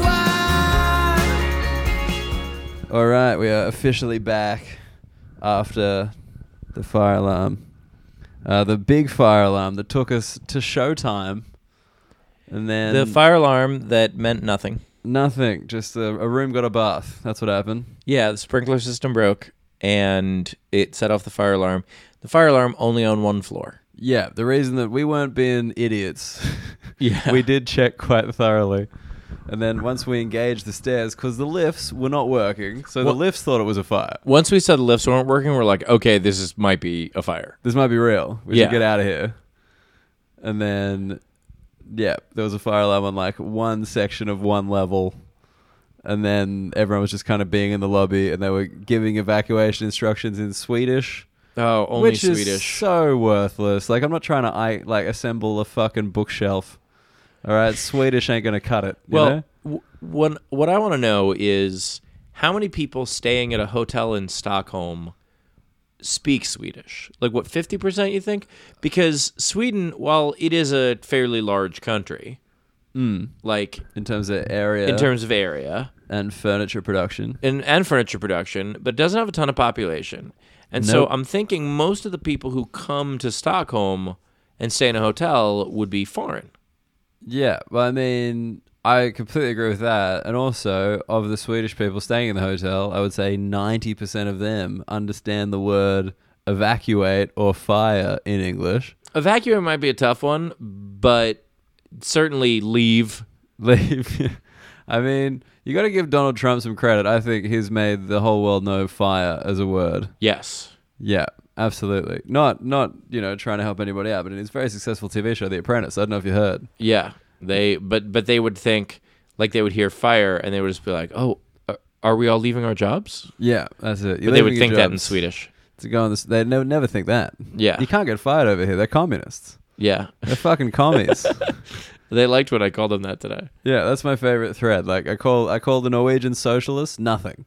Yeah. You called the Swedish communists, and they're like, yeah. They're like, that's funny because they're like, that's funny because we're not. Whereas in Norway, they were like, yes, we are socialists, and what is your problem with it? Can you not see our red and white flag? Yeah. Oh, red, white, and blue. Is it blue? The cross is blue. I don't remember. You don't remember? How dare you? Sweden's flag. Sorry, I'm tired. Sweden's flag is blue and yellow. Yes, correct. But I think Norway's has like a little blue in the cross. I think. I don't know. I think so. Not 100%. Please, Yeah. Norwegians, write in whatever language you speak. Yes, probably English. Probably. Okay, so, but it was a good show. Now it's good we could do the full recap after the whole tour. The whole tour. This It's is done. it. I fly out. I have to leave. I got to wake up in less than 4 hours. Yeah, Steve's actually being a proper fucking trooper to finish this pod off. Yeah. Despite the best efforts of Stockholm's fire brigade. We cannot be stopped. We could be stopped. Did you notice the firemen were like really hot? I was like, when they came in, I was like, I know firemen are hot, but these are Swedish firemen. I thought, oh my God, Swedish. Yeah, Oof. you combine that. But I also noticed that it seemed like they were in the middle of fighting a fire. Like the way they came in, and I understand that their job is to fight fires, but also there wasn't a fire. Yeah. And it really looked like it looked like an actor from a scene in Backdraft. Right. They were giving it a lot. There was tons of gear. They looked almost like they had soot on their face, which seems impossible considering it was a sprinkler. Yeah. They were just very fire-y. That was actually one thing I noticed. When they walked in, I did notice the soot on the face, and I was like, shit, is there a fire? Yeah. I was like, these guys, the way that they're dressed. Did they come straight from another fire to like cool down with the sprinkler? Surely not. I think Sweden's fires are like the UK with fireworks. They do it one day a year. Yeah. You know, just to celebrate another time. But they just have to wait till it snows and it puts out the fire. yeah, that's when we do our neat little fire trick. But tonight's show was really good. I would argue tonight's could have been the best show. It was. I still think that Brighton first show is the best one. But Okay. But I thought today was a candidate. It was a ton of fun. I mean, look, I got to say I like today because I just got to bully Denmark and Belgium in the same show for no reason. You've really come into your own in terms of like just hating places in front of people who may or may not be from there. I mean, it's such a joy. You got to understand, as an Australian, we don't have many places nearby to hate. Yeah, it's pretty much just New Zealand, and New Zealand is lovely. Yeah, and like, what are you going to go Papua New Guinea? That's a bit rude. Like, they're struggling. Like, they're doing the best they can. I'm not going to have a go at Papua. And like Fiji, like, you know, they can't decide on a government. But over here, you guys got stupid bottled water. Yeah. You'd be like, oh no, that's not actually from Fiji. No, they just like the way the word looks. Oh damn. But yeah, I mean, look, I got to say, hating various European countries, just as an Australian, being a shit stirrer is one of the great activities. You definitely, and that's all I'm doing. You really enjoyed it. But we had a fun thing in the show today where I took the stage wearing the top half of your tracksuit. It's true. I finally convinced you to give it a go, and it lasted a good 3 minutes. I got some photos though. I wanted to make sure it was captured. Good. It was good, but then I was like, this is warm and uncomfortable and a little too small. Yeah, you didn't like it. You didn't feel comfortable in the tracksuit. Didn't suit him. Also, don't feel comfortable in the European t-shirt. Yeah, it's too small. Nobody told Steve that in a European t-shirt you will get nipple. It's hard nips. Not just nips, which, yes, there were nips. Dude, there was strong. If I had a better camera on my iPhone, I would have evidence of the nips. Yeah, We got to get you on the fireman calendar. I had some strong backdraft sooty nips. And also, but also the shirt's just a little too short. It's a Zara. I got shirts at Zara, which is a brand I use in the States. Very European. It's a European brand, which is why I shop in it, because you can be tall without being fat. Uh-huh. It's more common. Because in America, if you're tall, you got to be fat. Big and tall. In America, if you are a large, or if you're like an XL height, then you're an XL belly. Uh-huh. And I'm just an XL height. Right. I did add a little bit of belly on this trip. With an I do know that. L belly? You got a little L belly? I add a little bit of belly. Or an M? Are you an M belly? I'm an M belly. Because I wear an L, but I drape. I'm like a curtain. Yeah, that's important. or draped. Yeah, you want to keep it you're simple. draped like a curtain, or perhaps a drape. I'm like one of those berries that's blue. Yeah. I forgot the name. So, yeah, I didn't work out enough on this trip. I went to the gym 4 times, and they weren't even like full workouts because most of the time they were garbage hotel gyms. You went to the gym 4 times more than me, though. That is true, but you did all your yoga stuff. You do yoga. Yeah, don't tell them that. I don't need the jerk-offs knowing that I'm that much of a douche. Like it's they know not that much of a douche. Good for you for actually giving a shit about your physical appearance. See, I can't hear that and not feel ashamed. Why? If I was Japanese, I'd be mid-seppuku right now. Is it seppuku or seppuku? I never know. I thought it was Sudoku. We're talking about 2 different things. Yeah, it's true. Yours is more of a suicide. Mine's more of a numbers game. Yeah. Which suicide can be a numbers game depending how you do it. Do you ever get around the ken? Speaking of Japanese numbers games. I didn't get into the ken. I do like the Sudokus before planes had outlets. When you could charge, we had to conserve that battery. Yeah, when I could use my computer for like 2-3 hours maybe. Yeah. And especially it was also when I had computers with worse batteries. And so I would get like 2 hours on the battery, and then I would just do the Sudoku. I mean, look, I reckon that's something we should definitely talk about on this tour. You are a very hardworking man. Thank you. I would say arguably the hardest working man I've seen. It's crazy. The man never stops. Constantly got the computer out, constantly got the phone out, doing stuff. Yes. Ticking boxes. Do you think you missed a bit out the window of the train?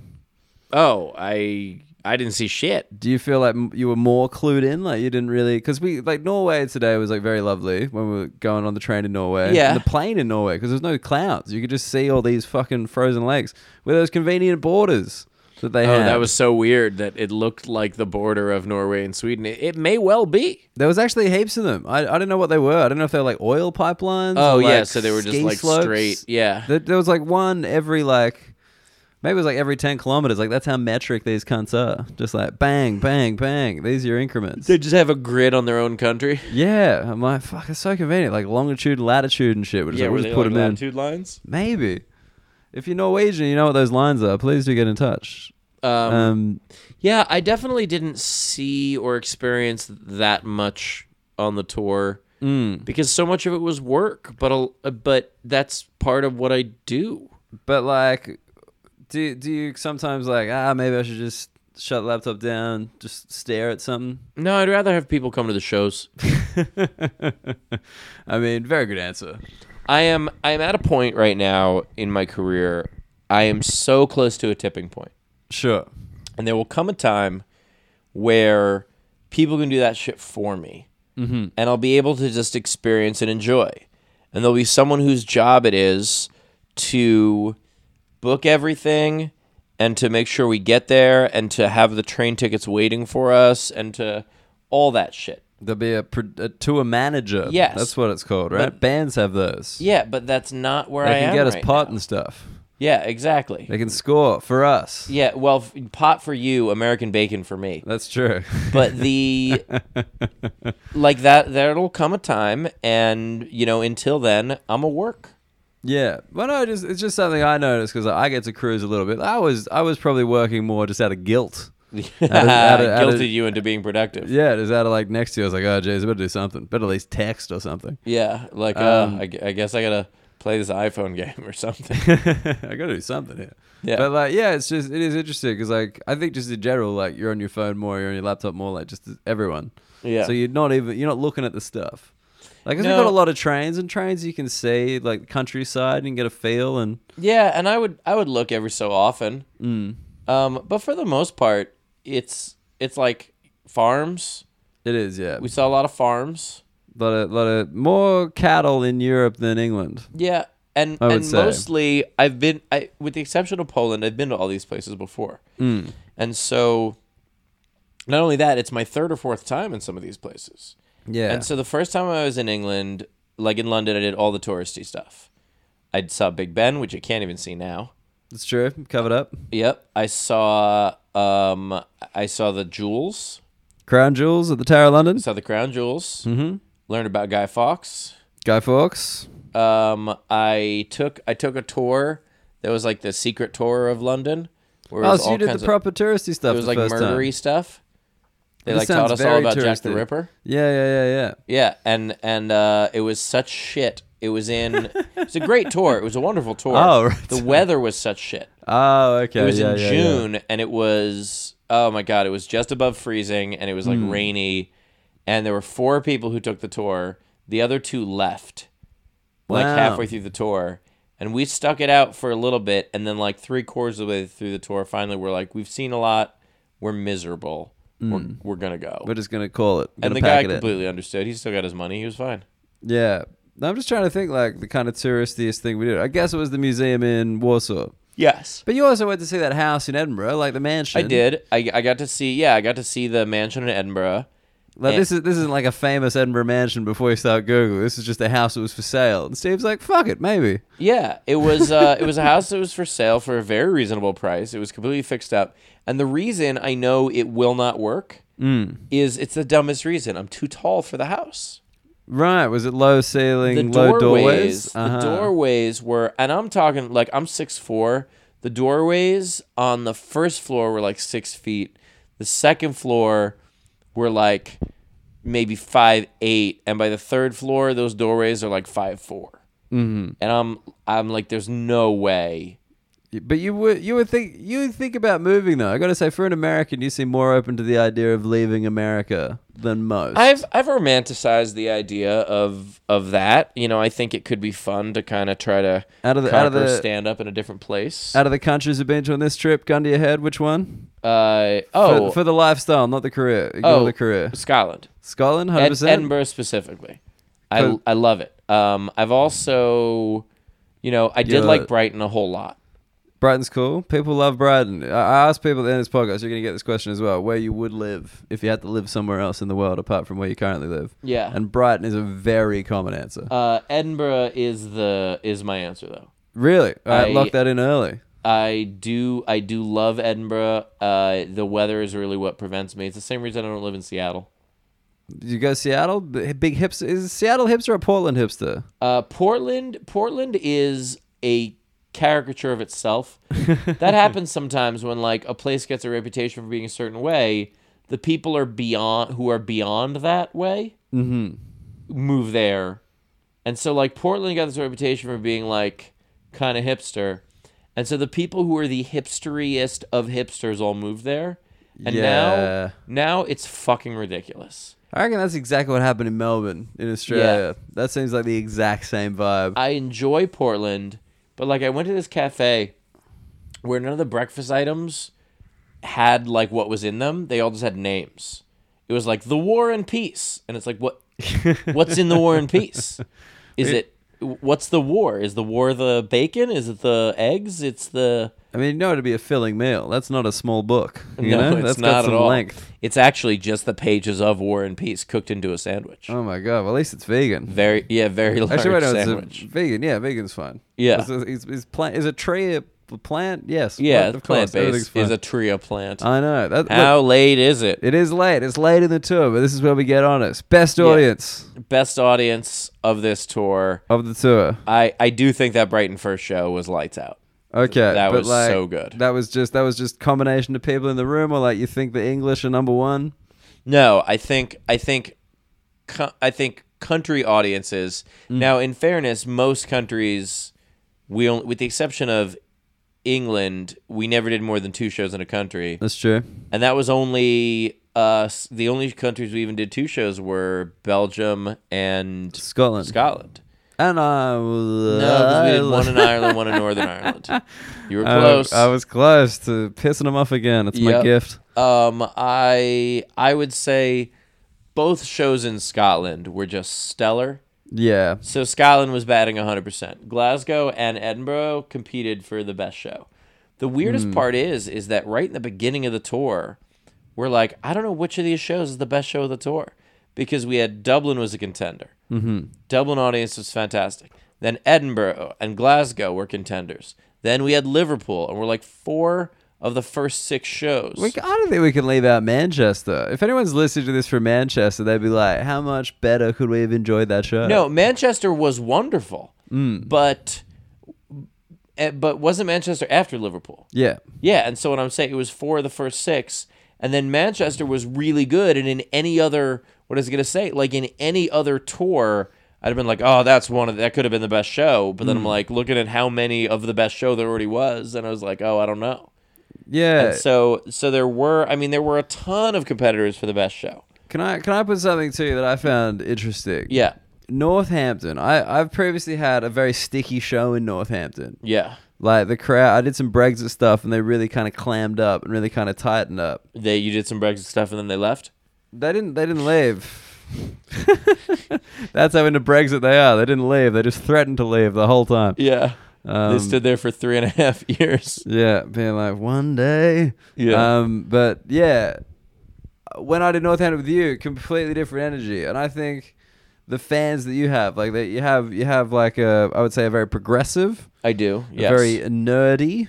Yes, very absolutely. Polite. I'm happy to call them nerds. You know why? Because I'll beat them in a fight if I need to. They're me. If I need to get through it. But my fans are just different versions of me. That's how it works. Every comedian's dream. Yeah, it's the best. Yeah. But it like even when I think going to all these places, like I would maybe say the European ones are a little bit different, just because I think Europeans can't help but be from their country a little. Yes. But like it's not playing like your regular audience in those places. Well, like, I can tell you that Northampton especially, so any place that is conservative, my fans are even more fun because they're the people who are progressive in a place that people don't agree with them. Yeah. So it matters more to them. Yeah, because like the personal connection thing is big. Like I've worked with like a few different people, but like with you, they are the most connected to you as a human being I've ever seen. That is, I appreciate that, group. Especially because you've worked with YouTube people. I have. Yeah, several. And yeah, this is one where every single show someone said, someone gave me a "Let's Go Mets," which is the thing that I told people to say instead of consoling me because my dog died recently, and I just basically said, I was like, look, I don't want to think about it, and so if you want to express your sympathy, which I appreciate, don't make the wound fresher. Just say, let's go Mets, because that's something that would make me happy. And I'll say it back and we'll know what we're talking about. And every single show, I got at least one, if not multiple. Yeah, and that was all quite recent as well. Like, they were very respectful of that. Absolutely. And there was like a couple of people who didn't know, and they were just the most apologetic. Oh yeah, they were mortified. Except there was one guy in the Q&A. I think it was in Northampton. It was in Northampton. Yeah, the Q&A. That guy was super fucking weird. Where he gave me and I know he meant well, but I was like, "What are you doing, man?" He gave me a fuck, marry, kill, and that's a thing. You learn that. That's a thing with my fans now. Because that's the thing. I got invited through the Q&A from Edinburgh on. It took me 3 gigs to earn. Yeah, I just kept forgetting. I just kept forgetting, and so I wanted you to do the Q&A. It's way more fun with someone else. Yeah, but the fuck, marry, kill, because that's a thing that I've been getting now. And because I did like one video with it, and so then someone else asked me it, and now it's something where like I've already got like 5 or 6 videos, and so I get one almost every Q&A. It's a real life meme. Yeah, exactly. And someone asked me a fuck, marry, kill with my sister, my ex-wife, who he knew by name. Creepy. Yeah, and I know I used to do a podcast with her, but it's still weird. And my dog, my dead dog, Oof. Who I just lost. And I was like, what are you doing, man? Like, that is... And he even said before he asked it, he's like, oh, I shouldn't ask this. And I was like, well, then don't. And he still did it. I'm giving you a get out of jail here. What are you doing, you lunatic? Yeah. All right. Best audience is Scottish. Best people. Who did you like the most? Who rubbed you the right way? Ooh. And don't be a pussy. Just say No, it. I hadn't even considered that as a question. So this is like my favorite. Anyone who listens to this knows my favorite thing in the world is stereotypes and generalizations. I adore them. The best people on this tour, and we're doing it by country, by city, or by show. Whatever you like. I reckon by city. Like, I think the city or the country, if you want to include everybody. Okay, by city, best people. Oh, it's so hard to say. I mean, Amsterdam, maybe. Yeah? Yeah, I had the post-show line. I mean, look, I enjoyed myself everywhere. There wasn't like a specific place. Every now and then, and I've had that in the States, where I'm just like, what the fuck is with these people? Like, the Q&A, would be so, like, there'll be someone who hangs around too much. There was one show we did where someone waited in line 4 separate times because I was there with 2 other comics. She hit on each one of us, and then she went back. She hit on Brett Druck a second time, and so he's like, haha, I win. And we were like, do you? Do you? So, like, sounds like me and Jarrett win. But I think Amsterdam, the line, they were just very chill.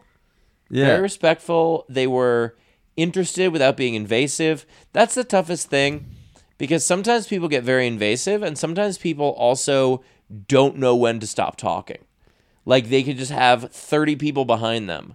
Yeah. And they'll just be telling me a long, drawn-out story, and I just want to be like, hey, this is not the time. Yeah, I had to save you. I think only once. The girl in the hat. The girl in the hat in 2 North Down. Who might be listening to this podcast.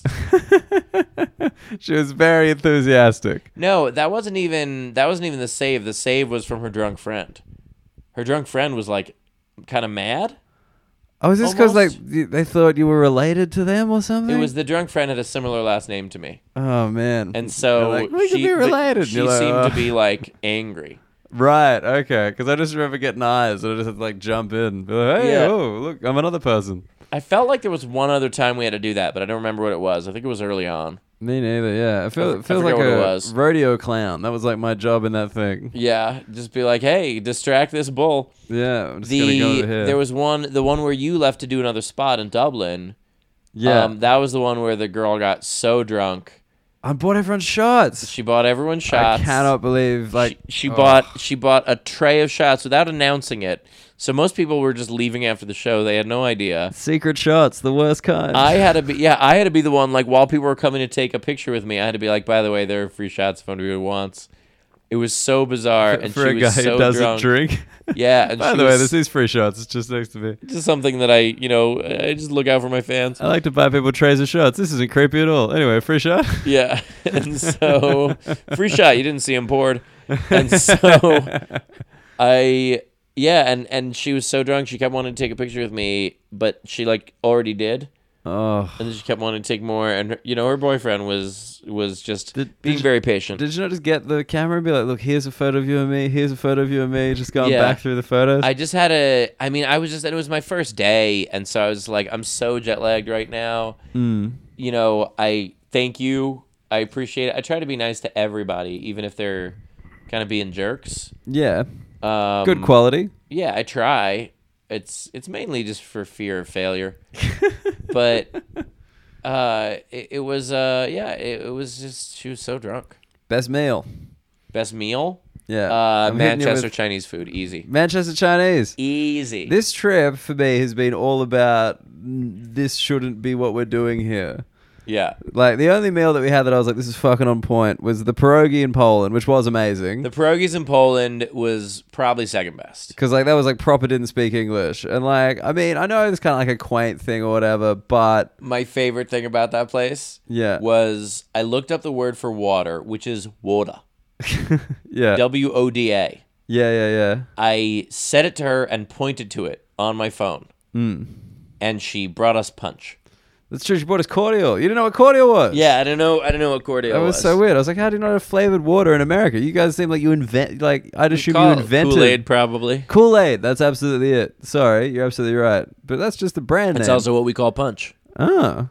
You guys fucking love a brand name over there. Mm-hmm. I was like, you're telling me, I'm like, do you want some paracetamol? Do you want some Panadol? And you're like, what? And I'm like, Advil. And you're like, oh. Like, yeah. I would call it ibuprofen.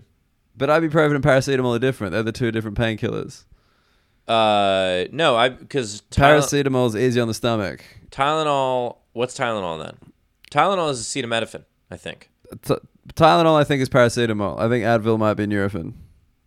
Okay, we're calling them different things then, because ibuprofen is what Advil is.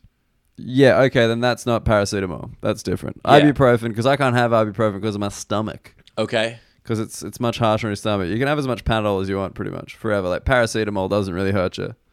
Okay. Whereas ibuprofen, you should drink milk before you have it, if you're going to do it on empty stomach. I think you might be thinking of acetaminophen.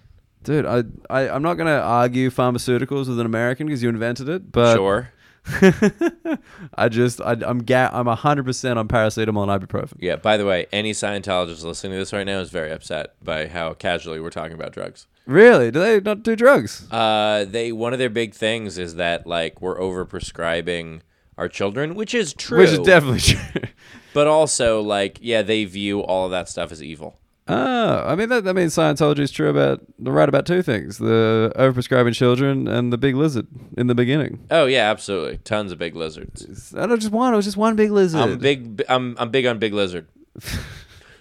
I don't know what this is. They really missed a trick to call that big lizard Godzilla. You know what I mean? Just like right there, God. Oh, and he's my a God, big fucking great. lizard. Putting the God in Godzilla. Yeah, just they were right there, and they missed it because they don't like Japanese people. That's what I hear about Scientologists. I hear a lot of things about Scientologists. Living in LA, they're all over. That's true. I'd love to spread some rumors about Scientologists.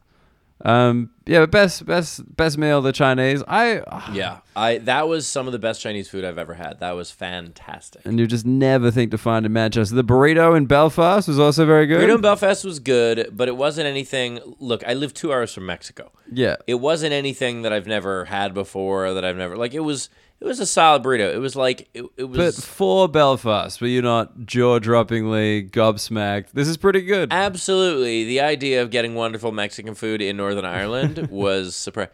It's hard to get wonderful Mexican food in Northern Dakota. Like how is it in Northern Ireland? But it was great. Dude, yeah, we've been like, you leave the UK and it just gets so good. Like you leave England, I don't know. I even feel like Scottish kind of do it better. Which I don't think many people would agree with. Yeah, the dumpling place in Edinburgh was great. Yeah, I took it. Noodle and Dumpling, my absolute favorite place. Solid Edinburgh. place. If you're but there, my please coffee go. place was gone. I was so sad. Oh yeah, we're trying to find a coffee place. It had just been gentrified. Oh my God, I was in when I did the Fringe last year. So this is not even a year and a half ago. Yeah. When I did the Fringe, last year, I went to this place to get a coffee one day. And I was like, can I get a vanilla latte? And he goes, I'll make you a hazelnut. And I was like, but why? And he just said, he goes, trust me, if you don't like it, I'll make you the vanilla one. I was like, okay, I'm a wuss when it comes to how I drink coffee anyway. May as well make it even fancier. And I'm a fancy boy. Wait, so do you drink it because you don't like the flavor of regular coffee? I thought I thought it was like a show of masculinity that, I'll get a hazelnut latte. That's a show of masculinity that you don't care? I can drink this without No, being worried I like the taste. what the boys will say. No, because I I like the could taste. never order it. I'd probably like the taste, but I could never. Well, that's part of... I mean, I don't care what people say because I do enjoy it. It's the same way... My friend was giving me shit for wearing earmuffs once. We were in St. Louis. It was Fahrenheit. It was 2 degrees Fahrenheit. Okay, so it's minus 10? It's minus whatever the fuck it is. It's the end of the reasonable scale. Sure. And we're walking. It's only like 2 blocks. And like I put the earmuffs on, and it's not, I don't have like the big puffy ones. I have like the, the very thin, streamlined, very thin, thin, elegant, flat ones. They're like the elegant completely earmuffs. flat ones. They go behind your head instead of on top, like behind the neck. The modern ones, and he, like, my buddy made fun of me for wearing the earmuffs, and I'm like, I don't care, man. I'm not as cold as you. Yeah. So enjoy it. I mean, I have been feeling mildly superior to for the fact that you have more cold weather items than me. Oh, I need way more cold weather items. I have a comfort zone of, and I can only speak in Fahrenheit. I don't really know. Well, I guess I know this in Celsius. I have a comfort zone of like 19 to 22. That's it. That's pretty much it. Higher or lower, danger. That might even be exaggerated because I don't know the conversion so well. Okay. So it's really That like sounds 68 reasonable. to 72 degrees. That's my comfort zone. If it's colder than that or hotter than that, I get a little uncomfortable. And that's why LA designed for you. LA was made for me. Perfect. There's so few Mediterranean climates in the world, and LA is one of them.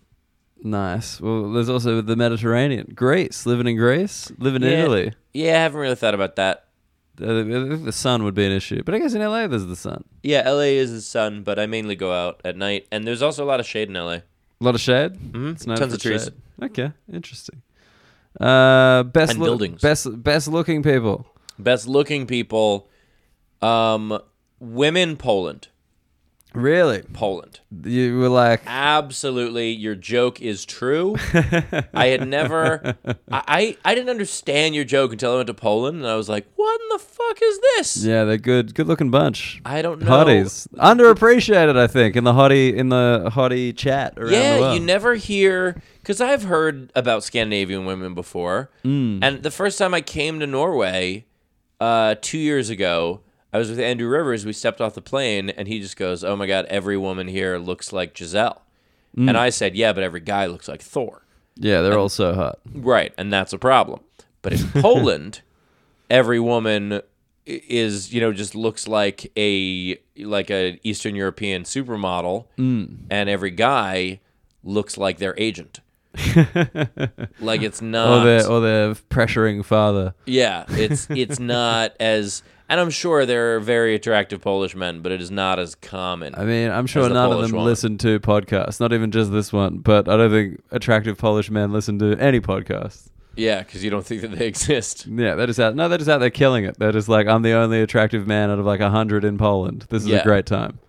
So I think so. Overall, average people, not just women, I would say... let's go into men. Let's just go hottest men. Hottest men...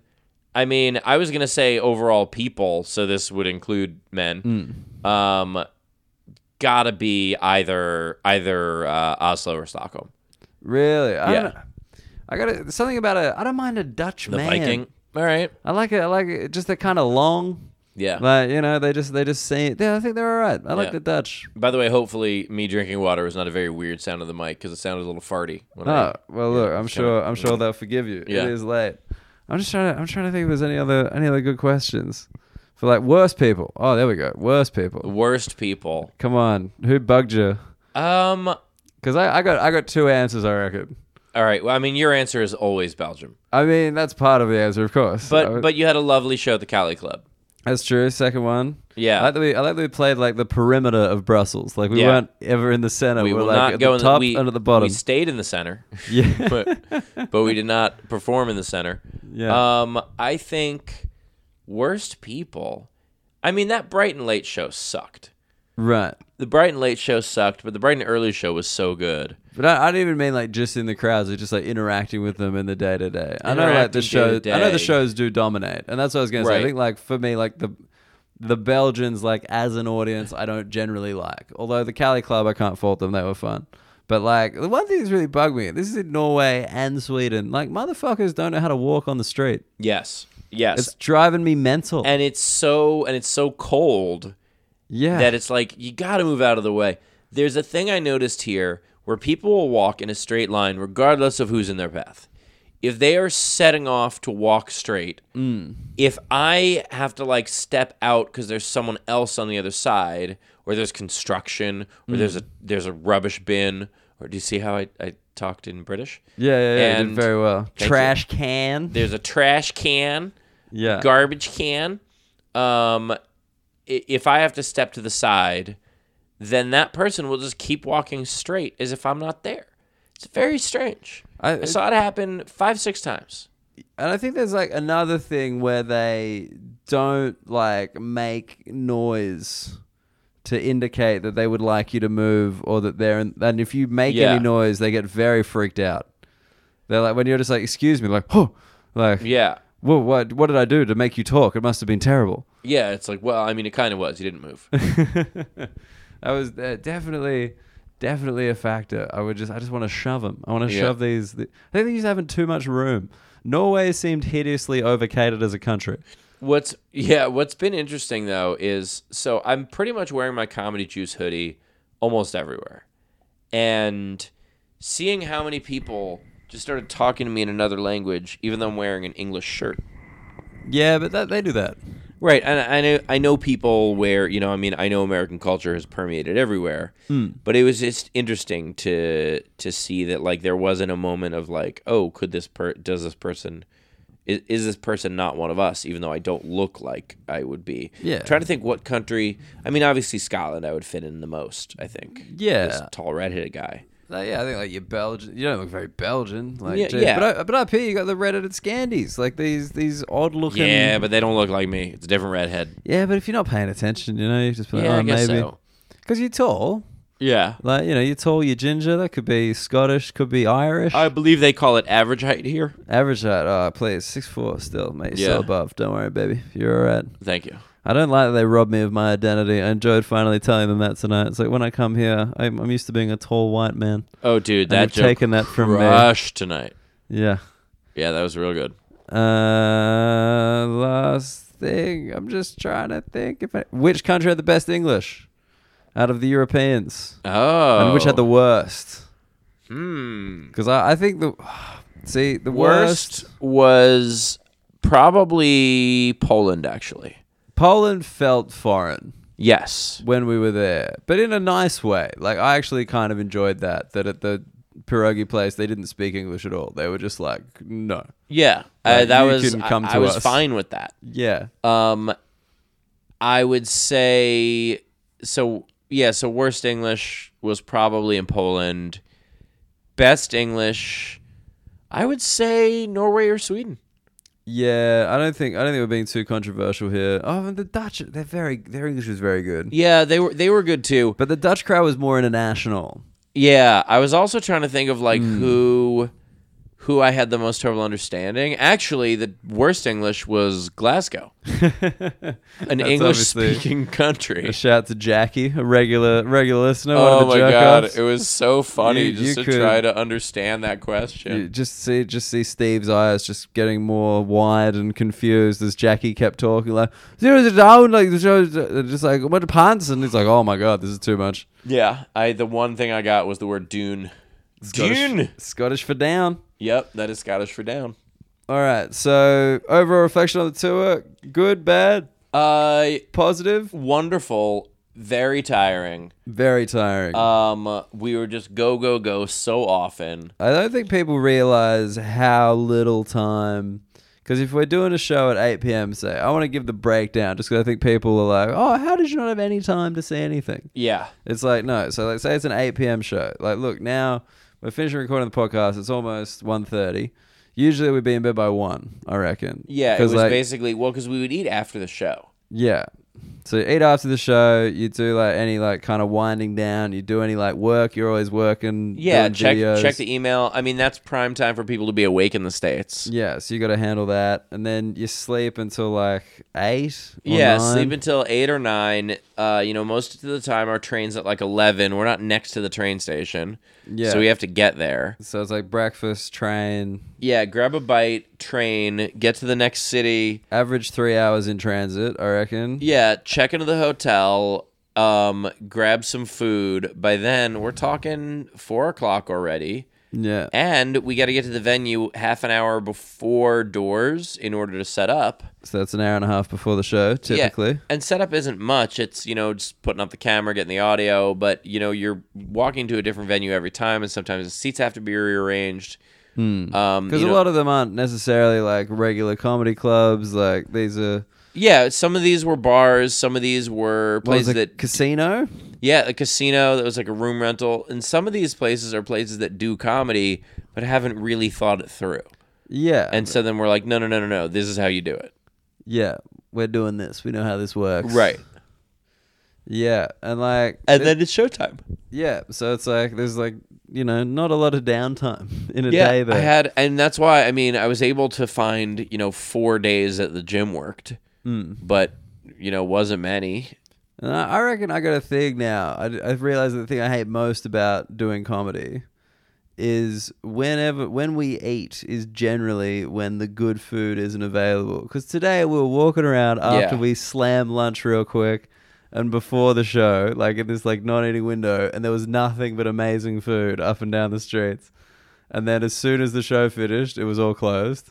Yeah. And like when we were coming in for lunch, it was like after the service because like you're just always kind of eating off schedule. Now, in big cities in the States, look, when I'm playing like a smaller market, that's the same thing. But in a big city, and I'm not just talking New York. I'm talking Chicago. Seattle has a wonderful Thai place that's open till 2. And actually my favorite restaurant in America, which is called Toulouse Petite. And it's in Seattle in Queen Anne, and it's phenomenal. And they have a wonderful late night tapas menu, and they're like you're gonna find that. And so that was one thing I was adjusting to here, where I was like, oh, kebabs. That's what's open now. Always. And when I say just here, kebabs. I mean like almost every stop we had, and that's part of why Manchester was so awesome, because not only was the food fantastic, but it was late. it was very late. Restaurants, please just serve till midnight. Comedians everywhere will thank you. And there's bloody heaps of us now. All right, one final question. What was the most surprising thing out of all the countries that you went to? What was the thing that you were like, oh, holy shit, how'd that happen? Oh, that's an interesting question. I wasn't surprised by much because I've been to most places. I was very surprised by the diner in Poland. Yes, being able to get a Thanksgiving dinner. You got a Thanksgiving dinner at a moment's notice in Poland a diner that sprang up the day that the Iron Curtain fell, the same day as McDonald's entered Poland. Yeah, and it also was a diner that was one of the weirder experiences. So we went to try to get quote unquote American food twice. Yes. Once was in Manchester. We tried to get American breakfast. Yes. 2 times you got suckered in by this is how Americans like it. American breakfast in Manchester. You're going to feel right at home, sir. I felt immediately, I was like, this is how Chinese people feel in America. Like, this is how Chinese people feel when people are like, egg foo young. And they're like, what the hell is that? What is this? What did you do to my cuisine? Yeah, and that was, so the American breakfast they had, it was a full English. Yes. Cooked exactly in the same style, but the back bacon that English people eat, which is different than the pork belly that American people eat, was cut to look like it was pork belly. It was in the strips as opposed to in the strips oval of back rashes. bacon. Yeah. Everything else was exactly the same. It was just amazing because you dragged me in there after like a week of complaining about hotel breakfast and their fucking bacon. I was and like, then give me this one. And You it was just got horrible. done. You got done immediately. Oh, yeah. But Jeff's in Warsaw was American food. It was a typical Thanksgiving meal. We started off with a plate of fried things like mozzarella sticks, buffalo we got wings, the American sampler, and it was Doritos, just the most ridiculous. Nachos with no sauce. It was, but those chips were good. The chips were good. Yeah. And then the mozzarella sticks are good. Then we got seafood gumbo, which was super weird because that's For a the very entree. limited part of America that they serve that in. seafood gumbo with plus size shrimp. Yeah, it real was- big shrimps it was in there. Super weird. I love that, like when they brought it over, and I was like, "Oh, this shrimp, I don't eat shrimp, so you can. I don't need one. That's fine." And then she was like, "Well, I don't eat shrimp either, but I love this," and I wanted to be like, "But that means you do eat shrimp." She was like, but it's good. Yeah, and I was like, "Well, someone else can have it then. I'm not asking you to not charge me for it. Yeah. Just don't include it." And but then the Thanksgiving dinner itself was Turkey. real turkey. My first turkey, I think. Really, I think there that might have been wasn't. my first proper turkey. We got to get you a proper turkey with some gravy because there wasn't gravy. Yeah, because it was just cranberry, no Yeah, it gravy, was- but there was mash. Yeah, there was mash, which was good. Brussels sprouts. Brussels sprouts were a little weird and not Thanksgiving-y, but the turkey and the mashed potatoes and the cranberry were all Thanksgiving, and I appreciated it. That was a solid place. And they made you feel right at home with their weird recordings of the It's so weird. bathroom. The bathroom. I went in, and they're just talking about a recap of a minor league baseball game that probably never happened between the Toledo Mud Hens and the Buffalo Bisons, and from like years ago. And they're using terminology that no one who is talking about sports that knows sports would ever use. Yeah. They said closing pitcher, and it's like closer. That's the term. Just overly formal, where Yeah, you what is know it? it's a What is lizard it, in a football suit. hat? Like, stop it. Yeah. I mean, oh man, it was so great. I'm 'cause gonna wear then my baseball shorts. Then I was like, oh man, I gotta check this out. And when I was in there, it was like a call center and a guy trying to help a lady fix her printer over the phone. You heard a way weirder one than I did. Dude, it was amazing. Apparently, it was plugged in the whole time, but it wasn't turned on. It happens to everybody. Ha ha ha ha ha. America. Yeah, I don't think those weren't American people. Those were actors doing American accents. It made no sense. Well, it was I mean, so weird. After the Iron Curtain came down, spies needed jobs. They've been perfecting this American accent for years. They finally had a second income Yeah, stream. now they do voiceover. That's it. Everyone's getting into voiceover. Yeah, I had a damn good time on the tour. It was, it was like, look, it was still profitable. It was not nearly as profitable. I could have made as much profit in a week in the States as I made in 3 weeks in Europe. But at the same time, in the States, I would just be in a car ignoring where we're driving through. And this time I got to be in a train ignoring where we're driving through. And that's a lot nicer. And I mean, the other thing is, like, it is growing, right? Like, that's my Yes. huge takeaway of the UK just has, like, the best live comedy scene in the world. I've said that 1,000 times. But the growth of comedy in Europe, stand-up in Europe, like the Polish guys, that's been, like, a 10-year scene. Mm-hmm. Like, the guys that we work with, the guys who, like, have just been there for the whole evolution of it. Yeah. And then the Norwegian venue, they were doing, like, 20 shows a week. That's the nicest comedy club I've ever been in. The Latter Comedy Club in There's Oslo. nothing in the States that's even close to that nice. That was gorgeous. Give it a shout out. Beautifully run. Yeah, just a complex of theaters that are devoted to comedy. It was absolutely beautiful. And just looking at the numbers and being like, look, we had to add 2 extra shows in London. Mm-hmm. We had to add an extra show in Brighton. We had to add an extra show in Poland. We moved to the big room in Amsterdam. We sold out a Monday in Stockholm. Like, we were packed almost every show. It was great. I think with the exception of Birmingham was the only one where it's like, yeah, we had plenty more room. Yeah, but that was added late, and it was not in a regular comedy venue, and it was in a part of Birmingham that they don't really do comedy. Yeah, So- it was like total last minute, and it still worked. And like seeing this, it's all very, very encouraging, and I'm excited for more. He's coming back. Steve Hofstetter's coming back. Will he learn another language in that time? Absolutely not, but I already know 3. You already know 3. Technically, at different points in my life, I knew 3 and some sign language. Uh-huh. But I speak English somewhat fluently. Very well. My accent's pretty good. Very believable. I also, at one point in my life, I don't know it as well now, but I spoke Hebrew. I can still understand it. I can't speak it as well, but I can understand it. And Spanish, which, I could still understand and speak somewhat. Interesting. Yeah.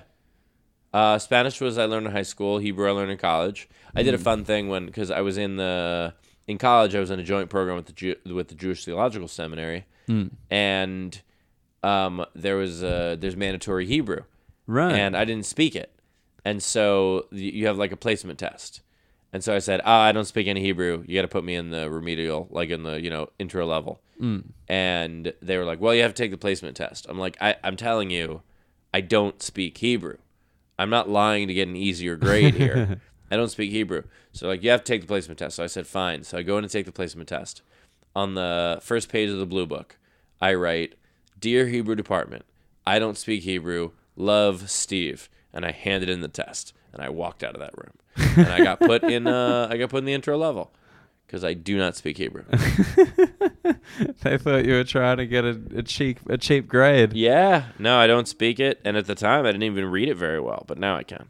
Right. Interesting. Well, mate, we've already answered the question. If you could live anywhere else in the world, Edinburgh, Edinburgh, anywhere in the world. I looked at a house there. You looked at a house. It's true. It's a castle. It's making it pretty serious. All Yeah. right. Well, look, I just want to say on record, thank you so much for having me on the tour. It has been truly one of the most exhausting things I've ever done. You did a wonderful job on record. I'm happy to say you did a fantastic job. This tour would not have been what it was without you. And happy to have you on and looking forward to doing it again with you in Australia. Hell yeah. That's it. The hottest scoop. Australia, January 10. It kicks off. Somewhere around there. We're working on it. We just added the Christchurch show in New Zealand. Amazing. So now officially on the calendar on my website available are Adelaide, Brisbane, and Christchurch. And Perth is coming up within a day or two. We're almost done with the contract. And we're adding a bunch more cities. Guys, the official Hofstetter, Muggleton, Australia, New Zealand, 2020. I can't wait to hear you do all of your local jokes. Oh, fuck, I've forgotten all of them, to be honest. I've got all this Danish gear. You'll just do a bunch of jokes, be like, right, Danish people, and they'll just be like, what are you talking about? What about these fucking Norwegians, I tell you. Yeah.